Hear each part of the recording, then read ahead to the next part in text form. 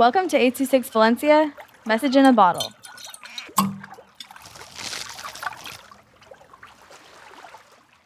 Red Door by Catherine with 826 Valencia.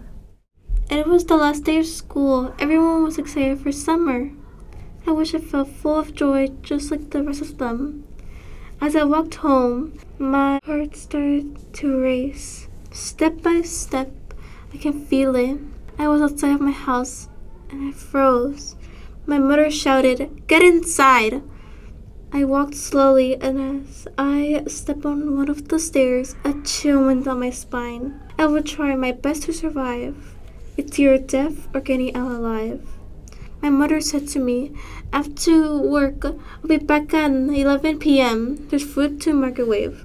She slammed the door. She's always busy, and I'm always alone. I heard my sister's voice upstairs, and I knew it wasn't her. My sister would say, "Hello, buttface." And besides, she died last year.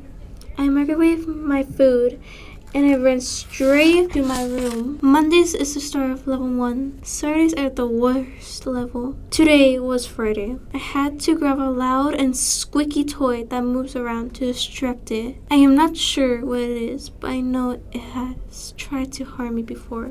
I heard a huge scream upstairs, and the squeaking sound was gone. I heard a gentle footstep. It was getting closer and closer. It was trying to get inside my room until it opened by itself. I shut my eyes, hoping it was a dream. Its voice started to yell at me, "Kate! Kate!" It started to shake me, and I opened my eyes. What I saw was my mother. I hugged my mom while bursting in tears. We stayed silent for the rest of the night. I saw the broken mouse toy downstairs. I grabbed all the shattered pieces and hid them in my room. The next day, a little girl was sitting beside my bed. She looked half my age, and she said, "I am sorry. I am scary during evening and night, but never mornings. I need to save me. Come." I trusted her. She seemed frightened, so I followed her to a red door. Through what she did, everyone deserves a second chance. Kate's mother was waiting for her for hours. She couldn't find her anywhere. People in the neighborhood have lost their kids too. They haven't been found for years.